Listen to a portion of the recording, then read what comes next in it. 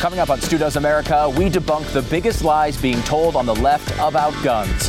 We've got a lot to get to. Stu Does America. Welcome to our special program, Stu Debunks Gun Myths. If you think telling the truth is important, please support us by subscribing to Blaze TV at blazetv.com/Stu. Use the special promo code DEBUNKED right now to save $20 off your subscription. And you can follow the podcast or the YouTube channel and support us for free. We really would appreciate it. Last week, I was walking through my kitchen when I got a news alert on my phone. It read, there has been a mass shooting at an elementary school in Texas. Now, when you saw that, you probably felt sad and angry and felt empathy for the victims. But I felt a little different. I felt scared. At that moment, I had 2 kids at an elementary school in Texas. Now, while rationally I knew the odds of our school being affected were low, you can't help but have that moment where your heart skips a beat. I mean, it's just natural. And no parent should have to go through that. The left wants to paint us as heartless monsters, but that's not true. We hate gun violence just as much or more than the left does. We not only grieve for the victims, but we also see the rights that have protected the nation's freedoms withering away. And we also know what comes next. It's understandable to feel emotion after what we saw in Texas. Emotion comes naturally. It's easy to prey on people's emotions to try to push through an agenda. Never let a crisis go to waste, after all. And some of the lowest forms of humanity will even try to exploit this tragedy for their own personal benefit. But I don't want to be Beto O'Rourke. I want to do what does not come naturally. I want to suck every last ounce of emotion out of this for the next hour. And I want to focus on the truth. There is a time to be emotional when you see that news alert on your phone. There's a time to go against what seems rational when you're a police officer about to run into a classroom and take on an active shooter. But this is the time to act rationally, to make sober decisions based on facts and reason, and to know the truth. On this episode, we are going to look at some of the most common myths, misunderstandings, outright lies, all of them being told by the left and the media about guns. What is the truth about gun violence? Have we really had 27 school shootings this year? Why is this happening all the time, over and over again? Is it true that more guns means more murder? How can we stop this? What about Australia's approach? Did that work? Why doesn't this happen in other countries? And what are about our rights? I mean, Joe Biden is always saying you couldn't own a cannon at the time of the founding. Is that true? Can we and should we ban AR-15s? Are AR-15s really 200 times as deadly? And would banning assault rifles even work? Did it work last time we tried it? The truth is, whenever something like this happens, we hear the same arguments over and over again. The same people telling the same lies, or at the very least, ignorantly repeating those lies over and over again. My hope is to give you a resource that you can continue to come back to whenever you see these lies start to spread. It's the definitive takedown of all the left's gun lies. We start debunking next. Does America.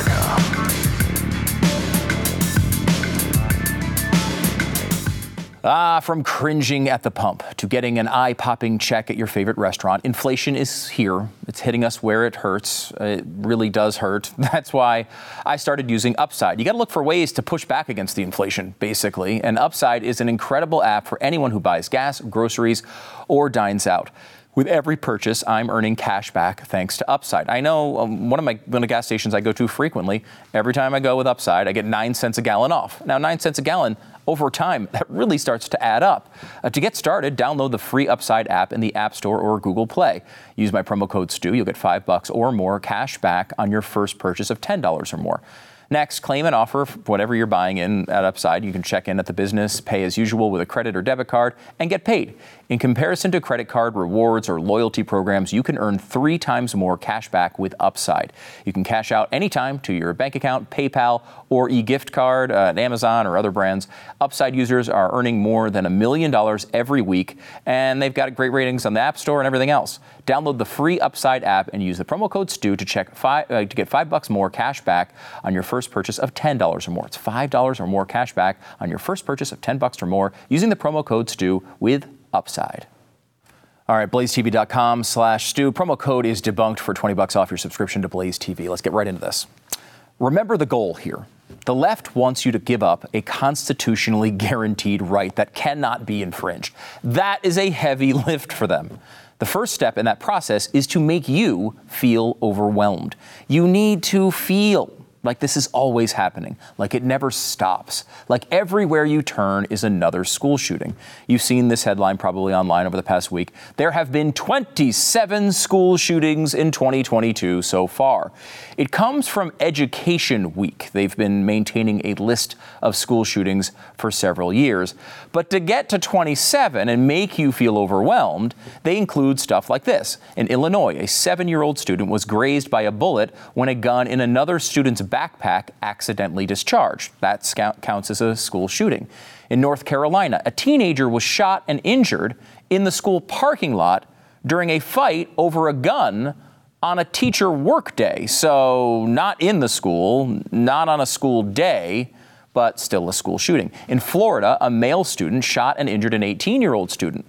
Police say the shooting appeared to have been a result of a dispute between the kids. So a shooting occurred, yes. It was an isolated incident, however. It was not a random attack on the entire school.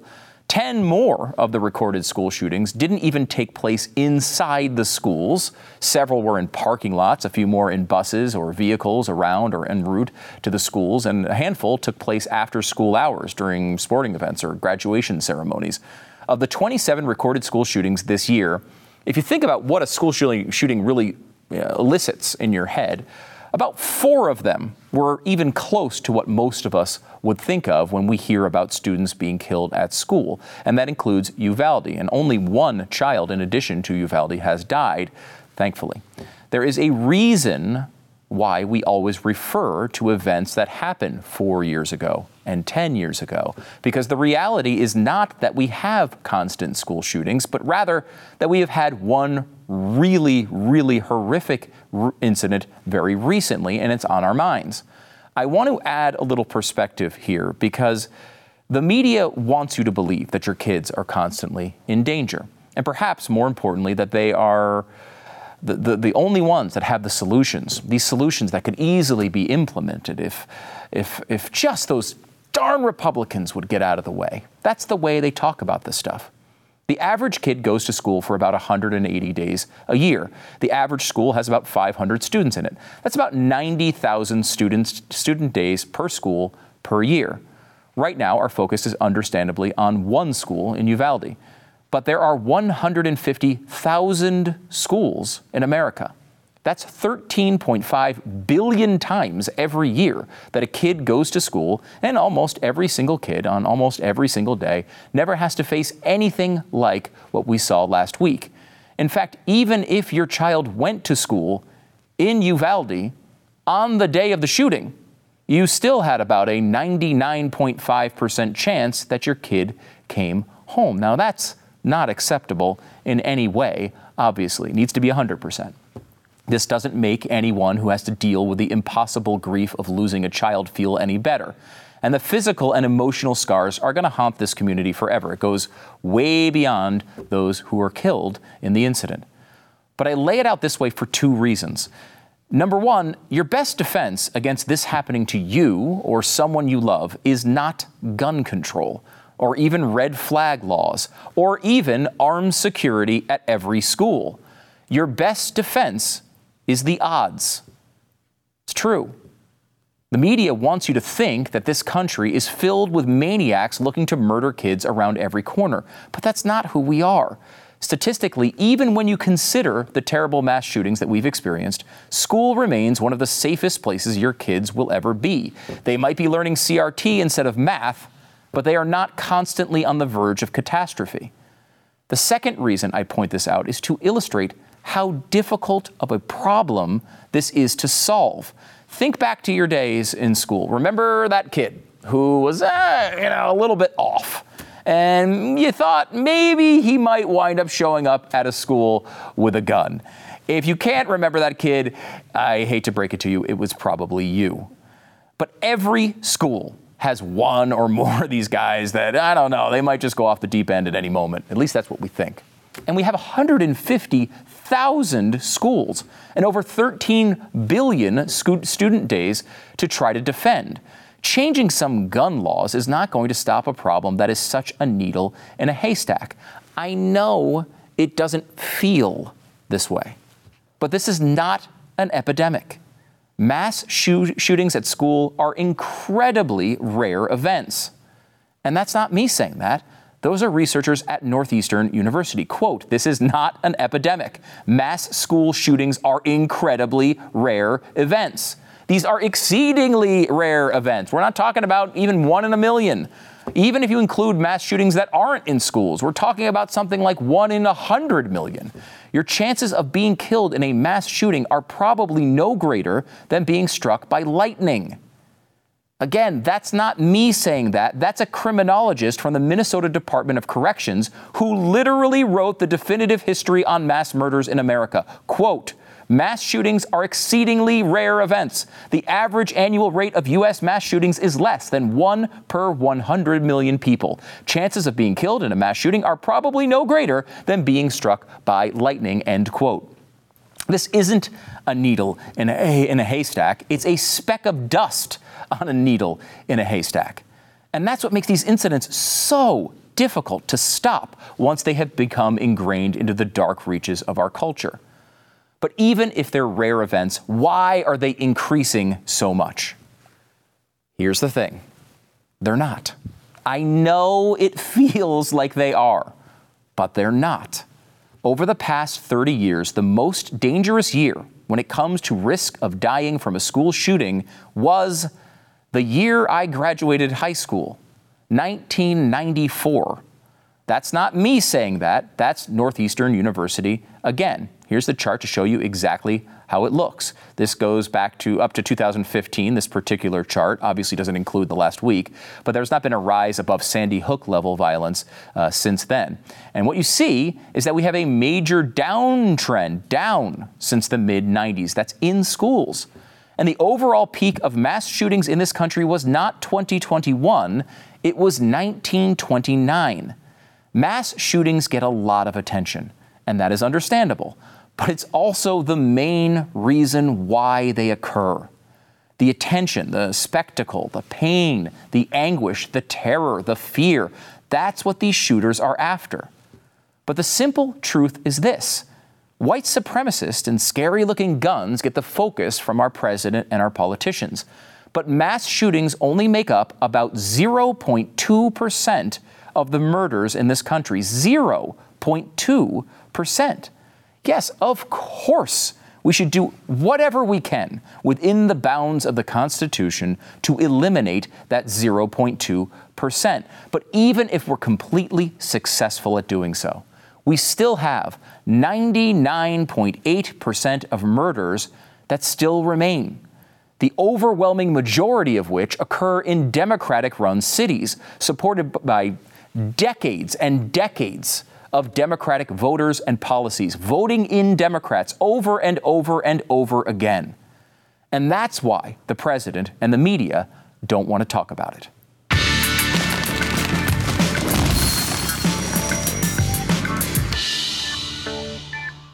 You know, buying or selling a home is already one of the most stressful things you can do. And it can be 10 times worse if you're not working with the right agent. Generally speaking, our homes are our biggest investment. If you're an American, it's probably a good chunk of your retirement. That's part of the plan.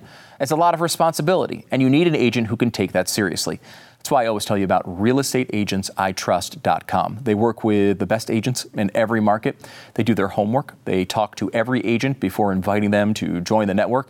And here's a big one. They only work with full-time professionals, no part-time or inexperienced agents. The team makes the introduction and then follows you through the buying or selling process to make sure you're satisfied. The process is simple. Just go to realestateagentsitrust.com, provide them some basic info, and the team will contact you to make an introduction to their preferred agent in your town. You need the best. You deserve the best. realestateagentsitrust.com. It's realestateagentsitrust.com.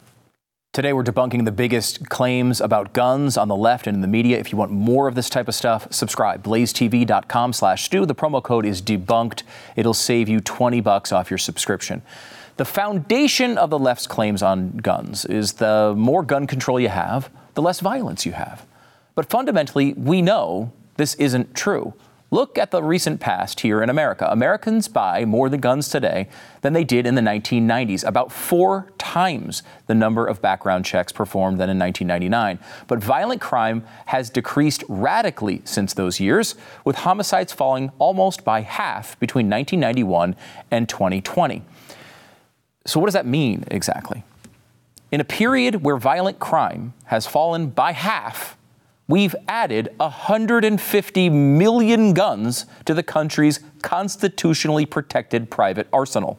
Again, 150 million more guns, half the rate of violent crime. But our rates are still higher than other countries, and that's true. So why don't we just do what Australia did? To give you some background about Australia, in 1996, a man killed 35 people with a semi-automatic rifle in Australia. 12 days after this happened, they passed the National Agreement on Firearms, or the NFA. A quick side note here. It's always a good idea to pass new laws when you're in the middle of national mourning. What could possibly go wrong? But it wasn't just a set of gun control laws. It was a full-fledged gun confiscation program. The measure prohibited automatic and semi-automatic assault rifles, made it tougher to get a license, tightened ownership rules, made people demonstrate a genuine need for their guns, take a firearm safety course, launch a mass gun confiscation program, among a million other things. Before we move on, it's important to realize that this program goes much farther than any of these sensible gun solutions that any Democrat has the balls to propose. This confiscation program collected about 650,000 guns. Think about that. They forcibly bought back somewhere between 20 and 35% of all the guns in Australia. To do that here, you'd have to forcibly buy back close to 150 million guns. And if you somehow got past the cost of all of that and the fact that it's obviously unconstitutional and somehow avoided the civil war that it would start, you would still have as many guns on the street that you had in the 1990s when violent crime rates were twice as high. And you'd still have a country with double the amount of guns per capita than any other country on Earth. So it doesn't make any sense. But did it actually work in Australia? Was it a success in Australia? Left-wing outlet Vox attempted to make that case following the Texas shooting with this headline: Australia confiscated 650,000 guns. Murders and suicides plummeted.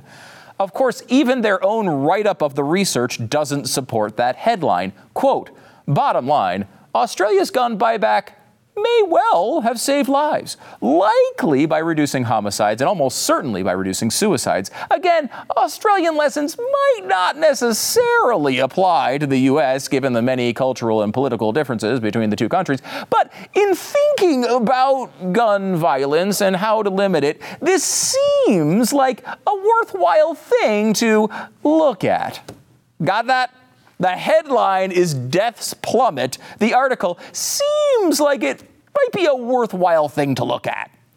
Even this, though, is a stretch, and you can tell by the way they write the article. For example, here's their big mic drop claim. Ready for it?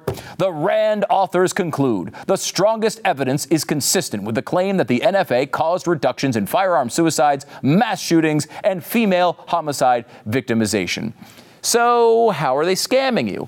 Well, first of all, they give it away in the disclaimer from the paragraph directly before their big mic drop moment. Here it is, quote, a 2021 meta-analysis of the available evidence conducted by the RAND Corporation found that it's very tricky to pin down the contribution of Australia's policies to a reduction in gun violence, due in part to the pre-existing declining trend that when it comes to overall homicides in particular, there's not especially great evidence that Australia's buyback had a significant effect. Nevertheless, and then they have their big mic drop moment. Nevertheless to all of that. That's like Elaine on Seinfeld yada-yadaing sex. And note the words they use here. There's not especially great evidence. What does that mean? That, my friends, is the Vox translation of this line from the study. Quote, in total, evidence is weak for an effect of the NFA on firearm homicides. Why would you turn evidence is weak into not especially great evidence? I mean, I guess weak is not especially great. But the only reason you'd say it like that is to fool your own readers. In the analysis from RAND, they looked at 5 studies, 4 of which try to actually compare real-world Australia before and after the gun buyback. Here's what they found. This is the study they're talking about. A 2015 study found, quote, no evidence of an effect. It also found a notable drop in non-firearm homicides, but nothing significant with guns. A 2016 study found, quote, no evidence of an effect, though it also found a bigger difference in non-firearm homicides.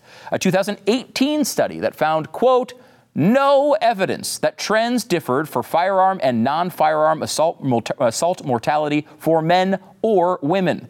Another 2018 study found a small decrease in homicide rates as opposed to a prediction made by the authors of the study of a synthetic future. And this only showed up among women. Men showed no statistically significant difference.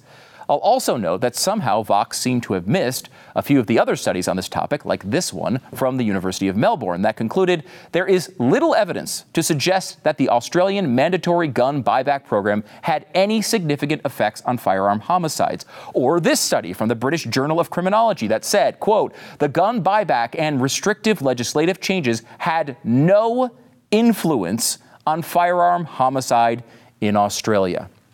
Of course, all these studies are filled as well with references about why you just can't apply Australia's non-existent solution to the United States.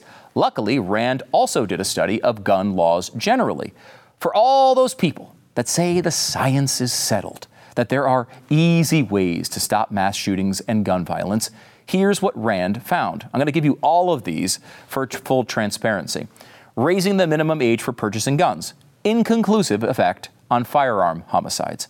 Raising the minimum age for possessing guns, inconclusive. Mental health prohibitions, inconclusive. Domestic violence prohibitions, inconclusive. Background checks through the dealer, aka the background checks we already have. They say there is a moderate amount of evidence that they are helpful. But background checks for private transfers, the ones the left is always begging for, inconclusive effect on firearm homicides. Gun licensing, inconclusive. Waiting periods, the lowest confidence level, limited evidence, it changes firearm homicide rates. Ban on assault weapons, inconclusive. Bans on high-capacity magazines, inconclusive. Bans on low-quality handguns, inconclusive. Child access prevention laws, inconclusive. How about Pro-2A reforms, like shall issue concealed carry? Surely that's going to make rates of violence skyrocket, right? No. Inconclusive. The only policy that had what they considered supportive evidence of a rise in homicide was stand your ground laws. But remember, and this doesn't sound right when you say it, but homicides aren't always bad things. The legal definition of homicide is, quote, when one human being causes the death of another. Not all homicide is murder. And some killings are manslaughter, and some are lawful, such as when justified by an affirmative defense, like insanity or self-defense. So it would make sense that stand your ground laws would increase self-defense shootings. I won't read all the categories again for you, but there's a similar result when it comes to mass shootings. Inconclusive, inconclusive, inconclusive, inconclusive, inconclusive, inconclusive, inconclusive, inconclusive, inconclusive, and inconclusive. You guessed it. The point here isn't to say that no laws could ever have any effect. Some of these policies you probably would even support. But it's important to understand that we have little to no evidence that they actually work. This is not the equivalent of water freezing at 32 degrees. But the left has to present it like it's a rock-solid science because their goal is not to solve the problem. It's to vilify you, the gun owner, the conservative. You can't just be someone who disagrees. You have to be someone who's denying science, risking the lives of innocent children just so you can get your jollies at the range. It's a despicable tactic, but it's also essentially the official Democratic Party platform at this point. So, okay. So if none of these laws show any real effect, why doesn't this happen in other countries?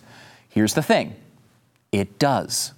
If you listen to these claims carefully, they always use a little sleight of hand. First of all, they eliminate all mass killings that were committed by and sanctioned by various governments, which of course hold all of the top 1 zillion places on the mass murder countdown. But they also eliminate everything outside of other rich countries. It's not really clear why wealth would be the characteristic to look for when you're comparing these things. Part of it, I guess, would be better record keeping, but more conveniently, it allows them to eliminate a lot of countries that look a lot worse than us. One researcher who decided to look at the entire world wrote up the results in the Chicago Tribune. Quote, from 1998 to 2015, the U.S. makes up 1.49% of murders worldwide, 2.20% of the attacks, and less than 1.15% of mass public shooters. All these are much less than America's 4.6% share of the world population.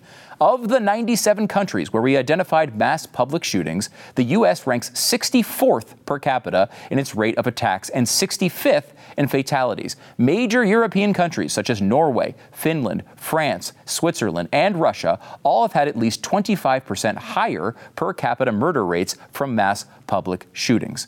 Another trick the media uses is that they simply just don't adjust for population. The U.S. is a big country. It's a lot bigger than New Zealand.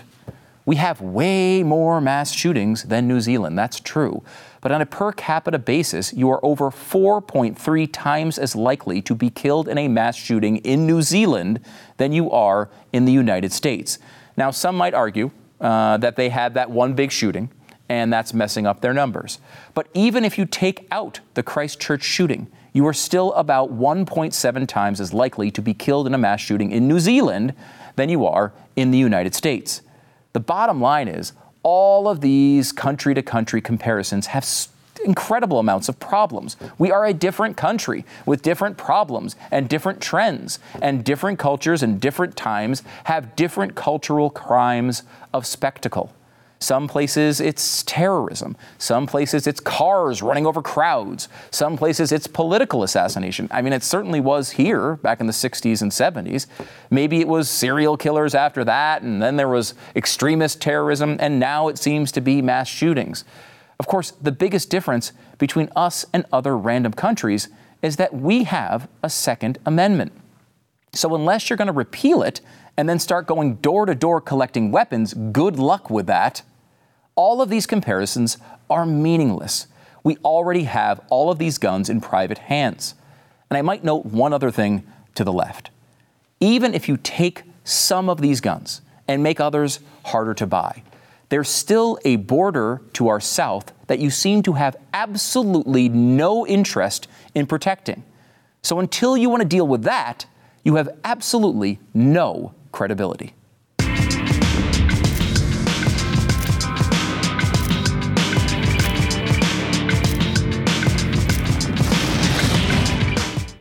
Welcome back. Help us debunk more of the left's lies. Go to blazetv.com/Stu. The promo code is debunked. You'll save $20 off your subscription, and you'll help support efforts like this to take the lies out of the news. It's really hard to do. It's happening all the time. They're constantly stretching the truth and telling lies. We need to call them out on it.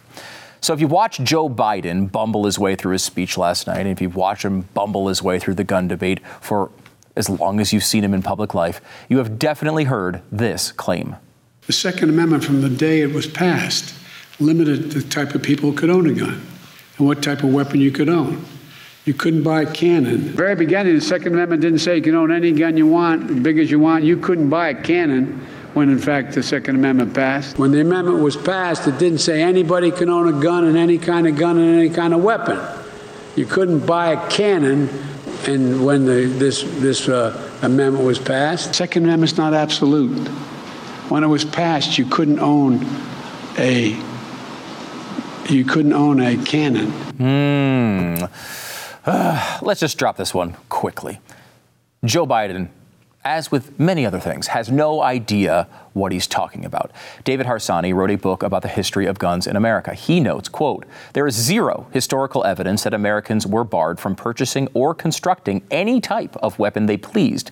Not only are there numerous accounts of the American military using or purchasing private cannons, privateers, as the name strongly suggests, relied on their own cannons as well. The right to own a cannon is so ingrained in American history that literally Lewis and Clark owned them, along with a rifle that could shoot 30 times before reloading, by the way."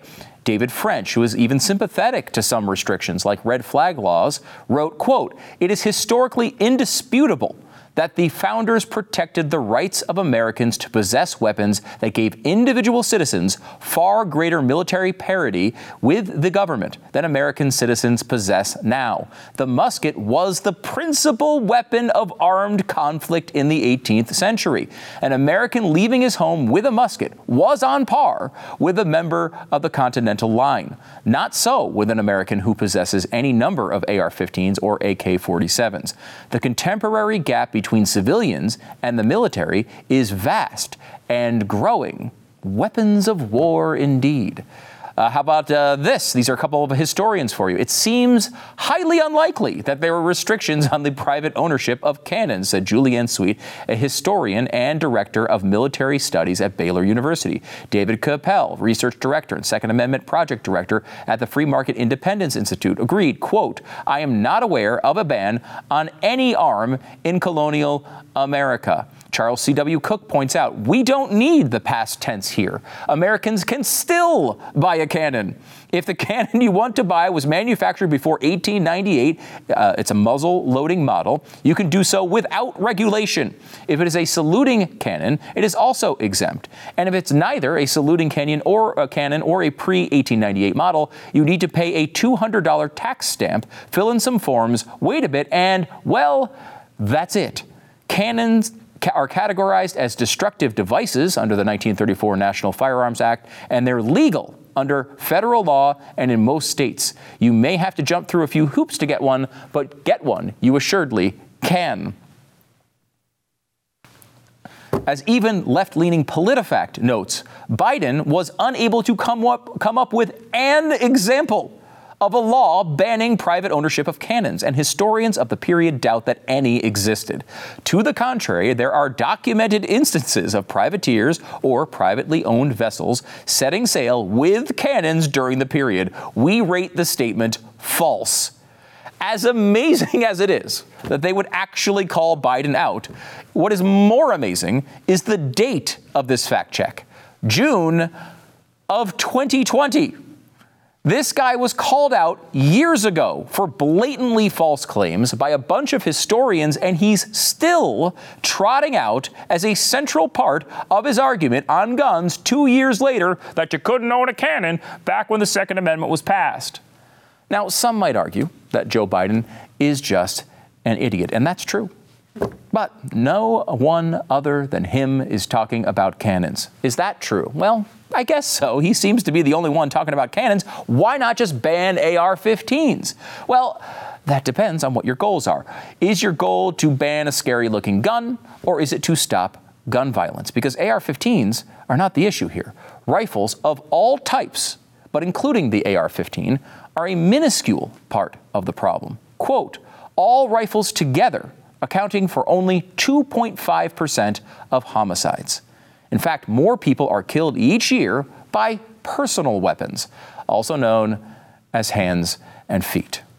Yes, more hands and feet kill people than AR-15s. And that's, by the way, not just AR-15s, all rifles combined. The number is just slightly higher for AR-15s and all rifles combined than clubs and hammers, and is less than 1/3 of knives. And restricting the purchase of guns doesn't go very far. According to the Bureau of Justice Statistics, only 1.3% of state and federal prisoners used a firearm that they acquired from a retail source. Your laws are cute and everything, but criminals don't care about them. So where did they get their guns if they had them? The number one source by a mile was, quote, off the street / underground market. The second biggest category were guns that were bought for them illegally by relatives and friends. Many of them were also shockingly stolen, which I believe is also technically illegal. Some were found at the scene of other crimes. Add it all up, about 90% of these guns came from other means.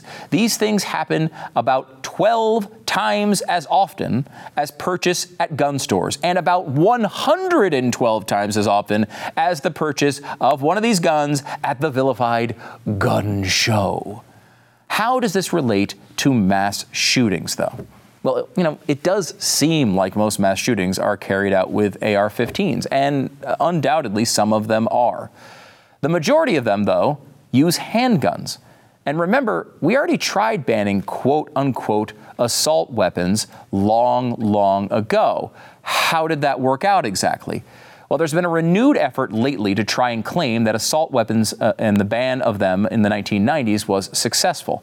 But the government itself told the story correctly 20 years ago. Here's what it said. Although the ban has been successful in reducing crimes with assault weapons, any benefits from this reduction are likely to have been outweighed by a steady or rising use of non-banned semi-automatics with large capacity magazines, which are used in crime much more frequently than assault weapons. Therefore, we cannot clearly credit the ban with any of the nation's recent drop in gun violence. And indeed, there has been no discernible reduction in the lethality and injuriousness of gun violence based on indicators like the percentage of gun crimes resulting in death or the share of gunfire incidents resulting in injury, as we might have expected had the ban reduced crimes with both assault weapons and large capacity magazines. Got it? So, boil it down. There may have been fewer deaths by assault weapons, but they were just replaced by additional deaths by handgun. He later went on to clarify, in general, we found really very little evidence, almost none, that gun violence was becoming any less lethal or any less injurious during this time frame. So on balance, we concluded that the ban had not had a discernible impact on gun crime during the years it was in effect. The study's author went on to say that the assault weapons ban could potentially produce at least a small reduction in shootings if allowed to remain in place for a longer time frame. So maybe at some point in the future, it might have started to work. Eventually. Quite the endorsement there. The left-wing media has now just begun to literally fabricate evidence out of thin air now. Unfortunately for them, Kevin Williamson caught them in the act. Saul Cornell is a professor at Fordham and a contributor to Slate. He recently made the claim that AR-15s are 200 times as deadly as muskets. So where did this claim come from? When pressed, he referenced a 1964 military study, which is interesting because the cartridge used in the AR-15 typically wasn't even developed until a decade later, after 1964. So it's weird that they would have referenced it in 1964. When pressed by Kevin Williamson, he basically said he took a military machine gun from the study that was listed as 115 times as deadly, and then just increased the number because he wanted to. Eventually, Slate decided to issue a sort of correction, which still doesn't seem to have much of a basis, but that's not really the point. As Williamson notes, quote, I have a good deal of experience in writing about bias in gun policy journalism, but this is not bias. It is fabrication. Here we have a professor at a major university writing an article in a major media outlet on the subject of a very contentious public policy matter. And the first claim of fact in the piece is simply made up in order to bolster a weak argument made by a writer who believed, with good reason apparently, that he could count on the bias and laziness of his editors and the stupidity of his readers to permit the fabrication to go undetected and unchallenged. And this is the crux of it, of the whole show, honestly. The media hopes they can get away with saying whatever they want, whenever they want, true or not. Most people will have no idea that they're lying. And even if they get caught, they can always fall back on the emotion of the moment to shield them. We need to do something. They say it over and over and over again. But this idea of running quickly in any direction, even if there's a brick wall in the way, is just blather. We need to do something just means we need to do exactly what I want you to do. When the American people hear that, they instinctively want to push back. And now you know why they find it so important to take your rights away.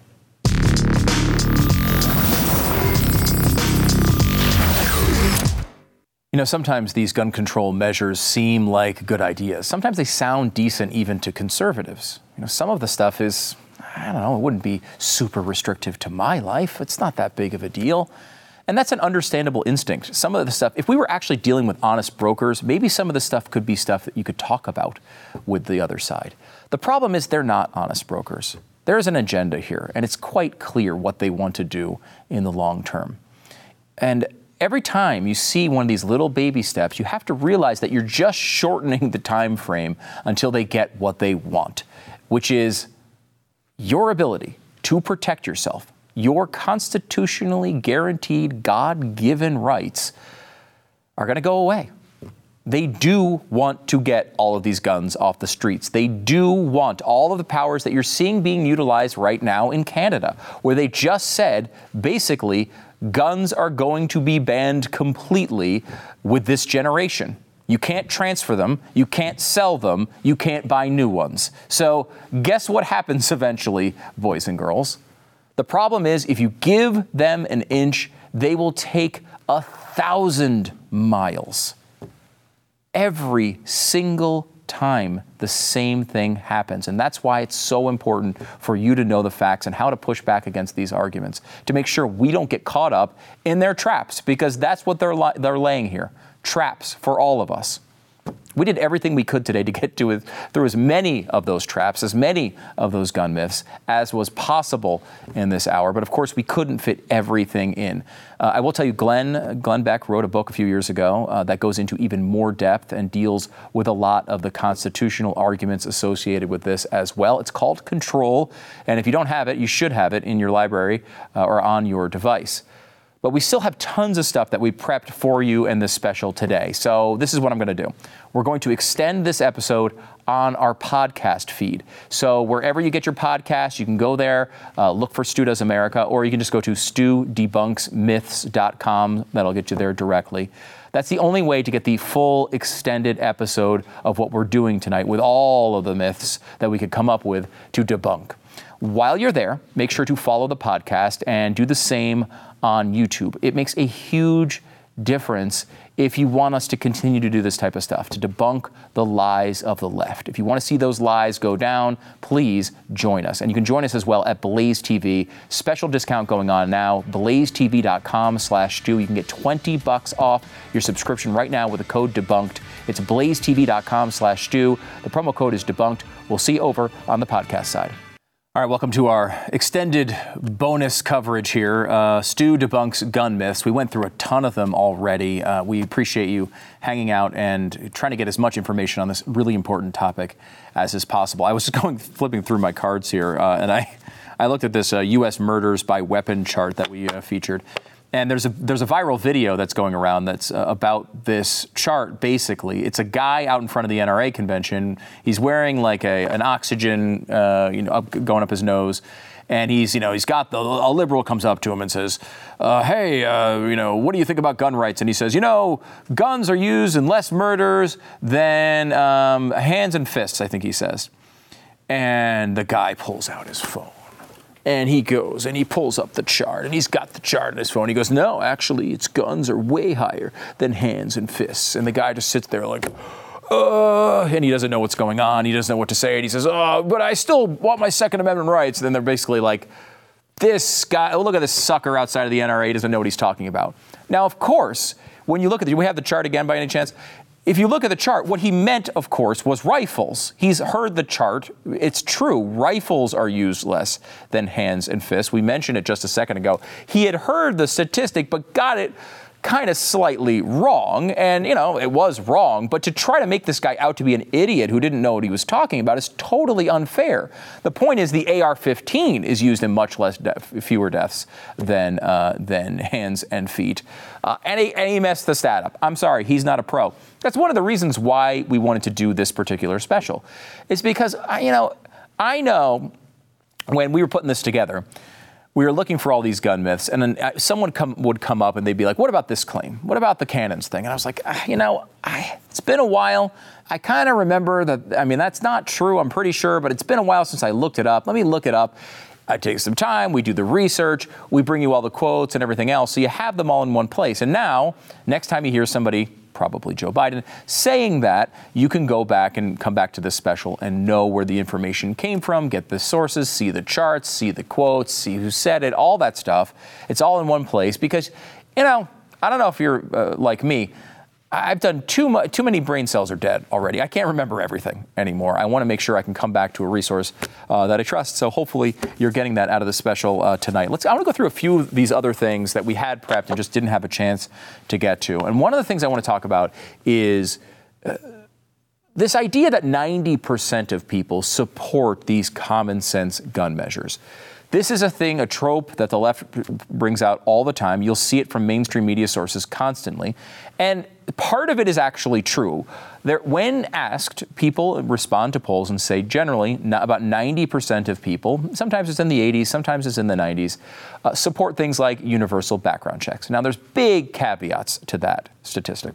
Number one, most people don't understand the nuances of gun laws. They don't understand that almost every weapon purchased right now already goes through a background check.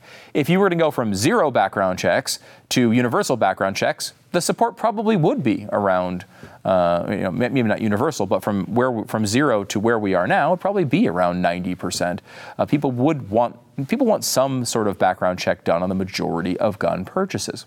However, they don't know that they're already checked. I am not a gun guy. I've talked about this before. I'm not a guy who's constantly at the range. I do own some firearms until they were lost in a tragic boating accident not that long ago. All of them at the bottom of a lake, never to be recovered. So that's unfortunate. But I at one point did I bought several guns, and some of them I bought at gun stores, but I did buy one at a gun show. And I've heard the gun show loophole thing over and over and over again. I pretty much thought I could send in my 10-year-old and he could go buy one. That's pretty much the way the media presents it. But of course, that's not true. I went through a full background check, just like I did at the gun store.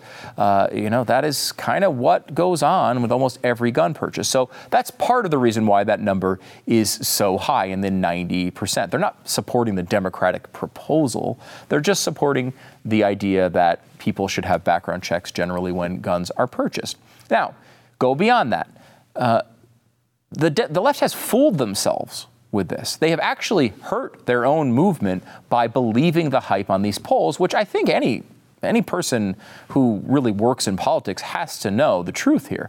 The truth is that 90% don't support the Democratic policy. In Maine, they decided to put in a background check bill, basically to be voted on by the people. And they put it out there, and they made it really like tailored to conservatives, right? So one of the big complaints about background check laws are, well, what if I'm giving my gun to my son when he turns 18? I just want to give him the gun, or I pass away, I want to hand it down to him. Do I have to get a background check to give the gun to my son? What if we're out hunting and I'm using my gun and my buddy wants to use it?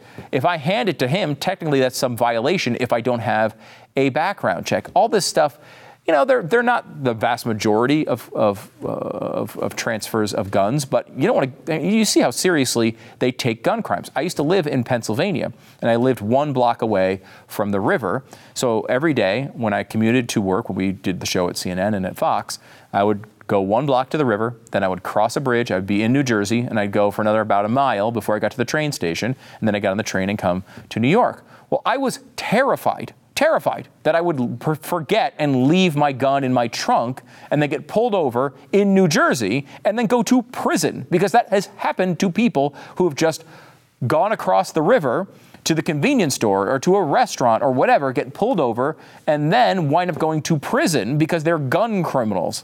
So this is a serious thing. Anyway, the Maine law was tailored to those concerns. They really did go after and try to persuade conservatives to say, okay, we'll go along with this. Now, they did a study and basically tried to figure out what was the expected support level for this vote when they went in front of people. This was in 2016. They expected 83% of the vote. However, it didn't even pass. They only got 48% of the vote. That's because answering a question to a pollster seems like the right answer to say is, of course, I'm for background checks. Yes, of course. But in reality, when faced with the actual policy, it was only 48%. It didn't even pass. The other states were essentially the same stories, though some of them did pass. In California, they expected 91%, only got 63. In Washington, they expected 81%, only got 59. In Nevada, they expected 86% and only got 50%. And this is because people don't actually support these policies the way the media wants you to believe that they do.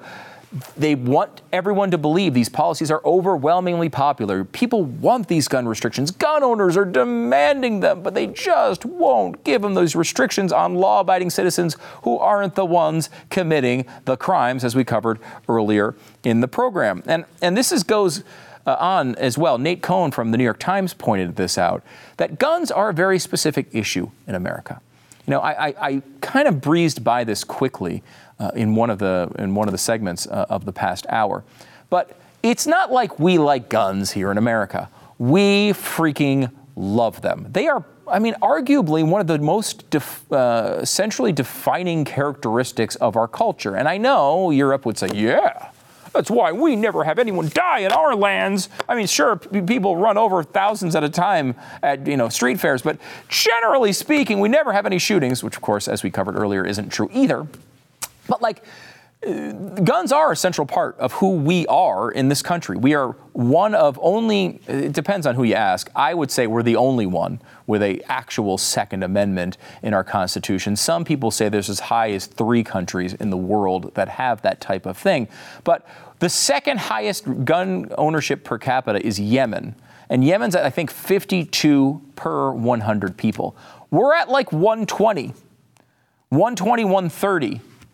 We have more guns than people. Nobody else has half as much except Yemen, who's slightly over that amount when it comes to gun ownership. We really do love our guns. And there's just no way you're going to reverse 200 years of history by a couple of laws. These things are not going away. You better do what you can around the margins to try to manage the situation. And that's why security and mental health and those types of things are far more likely to get done and far more likely to actually make a difference. To give you a sense of how unpopular gun restrictions are with Republicans, they are less popular than Hillary Clinton. I kid you not. This is from Nate Cohn's analysis. In California, they looked at heavily Republican counties and found in 2016, when the gun background check bill was, the referendum was going through, 31% in those counties voted for Clinton for president, and only 30% supported background checks. In Maine, same story. 35% supported Clinton for president, only 27% supported background checks. And other issues were just as popular. I mean, 45% would rather support taxing the rich for schools, 45% legalizing marijuana, 46% raising the minimum wage among conservative counties, and yet 19 points behind that was background checks for guns. These are not as popular as the media wants you to believe. And as I think we covered in extreme depth, probably too much depth, honestly, probably too much detail, but I really wanted to paint the picture for you. This is not settled science that any of these things really do much of anything. They're trying to act like it's, the 212 degrees is when water boils. That is not what this is. It's a totally different situation. And you've seen them do this on so many different issues. It's science that trans men are actually men and not women. It's science that, CRT should be taught in schools. It's science that every COVID thing they said from beginning to end with masks and all the rest, that was all settled science. Global warming, settled science. Everything settled science. They have to make you look that way to bully you. And that's just not the case with these gun laws at all. Another big thing we wanted to get to but didn't have the chance is the idea that these are all white people. You notice how these are all white males doing these mass shootings? You got a bunch of white males. They come out there. They're shooting up schools. They're all racist. This is a white supremacy problem. Over and over and over again, you hear the same thing. And you always know when it's not a white guy, like in Tulsa, because they report on it for like 10 minutes. And a bunch of people tweet that this has got to be white supremacy, and then they delete their tweets, and the story is forgotten forever. That is just the pattern every single time. Here's the graph of the ethnicity of mass shooters between 1982 and 2022. I'd say there's about 130 on this list.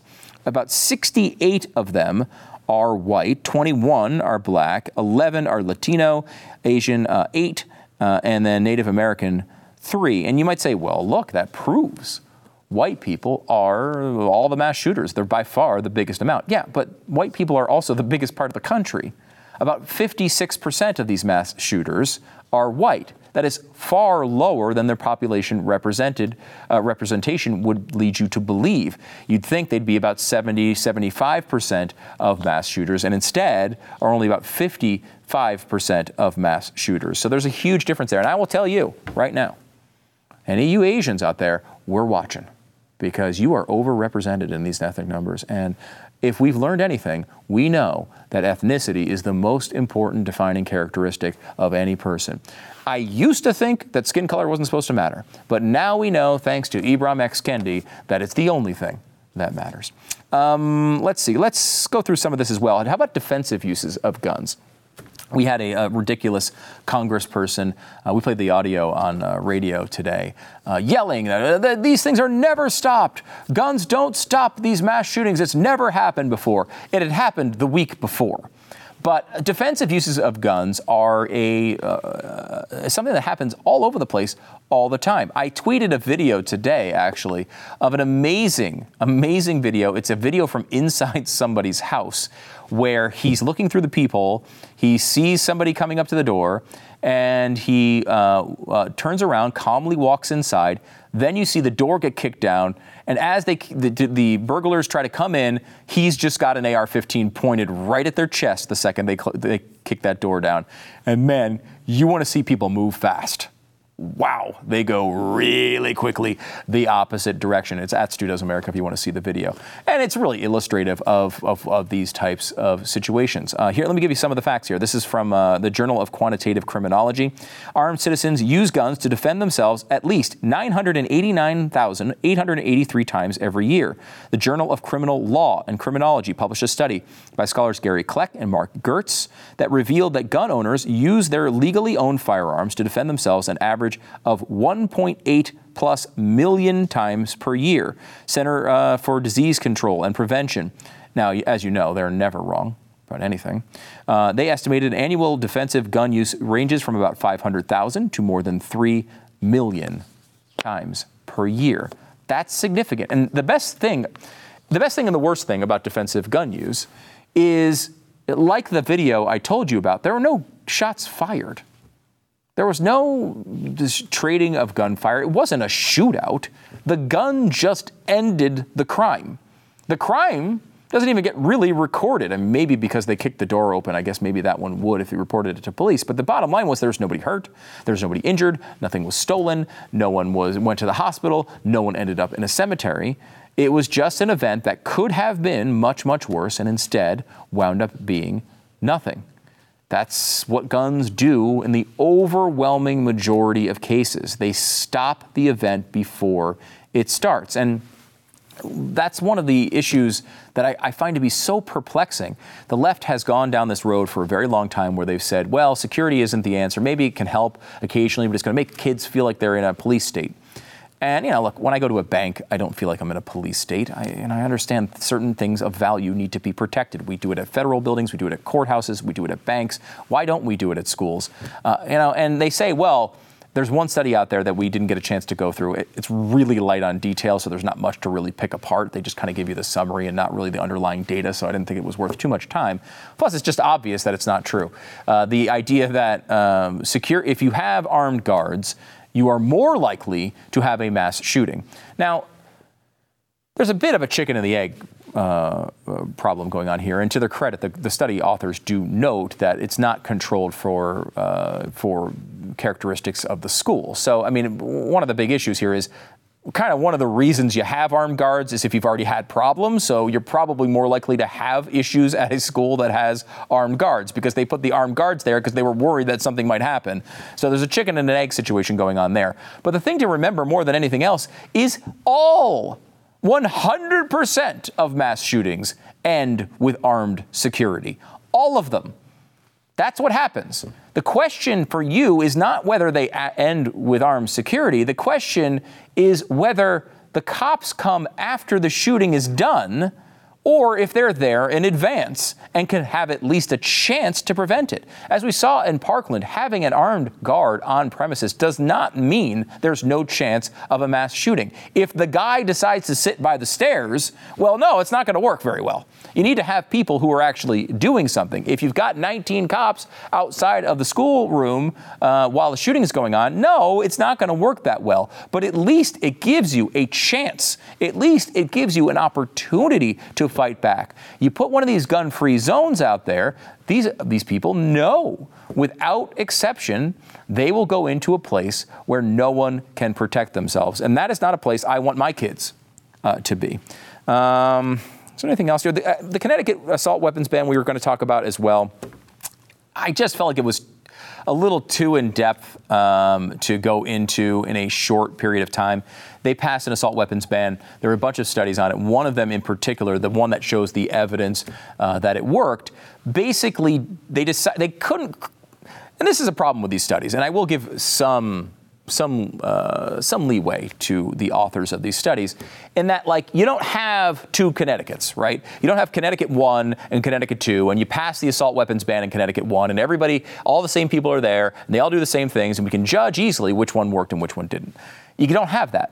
What the authors tried to do, and I would say did intentionally to make their numbers look better, was to create what they call a synthetic Connecticut. Yes, beautiful synthetic Connecticut. I grew up in regular Connecticut. I can't imagine what synthetic Connecticut might be like. It's got to be a wonderful place to go. So synthetic Connecticut basically was a amalgamation of Rhode Island and a couple of other areas to make it kind of like Connecticut with the same general demographics and the same general population and all the rest. The issue, of course, is there was one big shooting in Rhode Island in this time period, which makes up almost the entire difference between synthetic Connecticut and regular Connecticut. So, basically what we can say here is that our gun policies have defeated Sim City, but other than that, I don't think we learned all that much. You guys have been great in sending in a bunch of different claims, and I would encourage you to keep doing it. This is something we want to do more of. We want to take these claims, especially these big ones that seem to last forever, and debunk them one by one and give you kind of a collection of videos and podcasts that you can come back to when these things come back in the news. It's an important part of pushing back against these mainstream media narratives when, they don't have the facts on their side, but they do have this authoritative voice that you're supposed to trust that, most people don't have time to go read a bunch of, nerdy studies to learn every bit of the backside of these efforts to change your mind. I mean, that's what they are. These are efforts to change your mind. So you think, man, there are a lot of these mass shootings and maybe they are going the wrong way. This is a real problem in our society. I started the show today saying that, telling you about that moment where I saw the news alert and my heart dropped for a second. I can't imagine none of the stuff we've talked about is going to make a family that has dealt with this feel one little bit better. When these terrible things happen, there's no answers. There's just no answers. And it is incredibly frustrating to have to talk and tell people, hey, there's nothing we can do. But there are some things we can do. I don't want to say it's hopeless. It's not going to say that we can't work around the margins to make these things a little bit better. There's some evidence that some of these things can help in certain ways. It's not as easy as we want to believe it is, though. It is really, really hard if you have a free society, a society with 400 million guns out in the population, a society that allows people to move freely, that doesn't have a great mental health situation, does not treat that particular ailment very well, and is a country where, someone like this guy in Uvalde can have no criminal record. And people will say, well, what about a red flag law? Well, the red flag law, I would look at what he did and say all sorts of red flags all over the place. But the person who was closest to him, his best friend, had an extensive interview and he covered a lot of this stuff and said he did all sorts of weird stuff and said weird things. And I thought he was joking and blah, blah, blah, blah, blah, blah, blah. And he ends it with, I never would have thought he was capable of doing something like this. It is really, really hard to figure out who is going to do something like this and how to stop them without convicting people of crimes they had not yet committed. It is really, really hard if we value freedom to stop this stuff completely. Luckily, the overwhelming majority of people are good. They actually are good people. They don't want to commit crimes. They don't want to hurt others. They are generally speaking good people. All we can do is do our absolute best to be vigilant, and hopefully the events over the past couple of weeks have encouraged some people to say, that weirdo that I know, I'm gonna bring that up to somebody because I don't know, that went a little bit far. We already have seen one case like this where a student said, hey, I think there might be a problem there. They looked at some of his messages and it looked like he was at least fantasizing about doing something terrible, and they caught it early. That's good.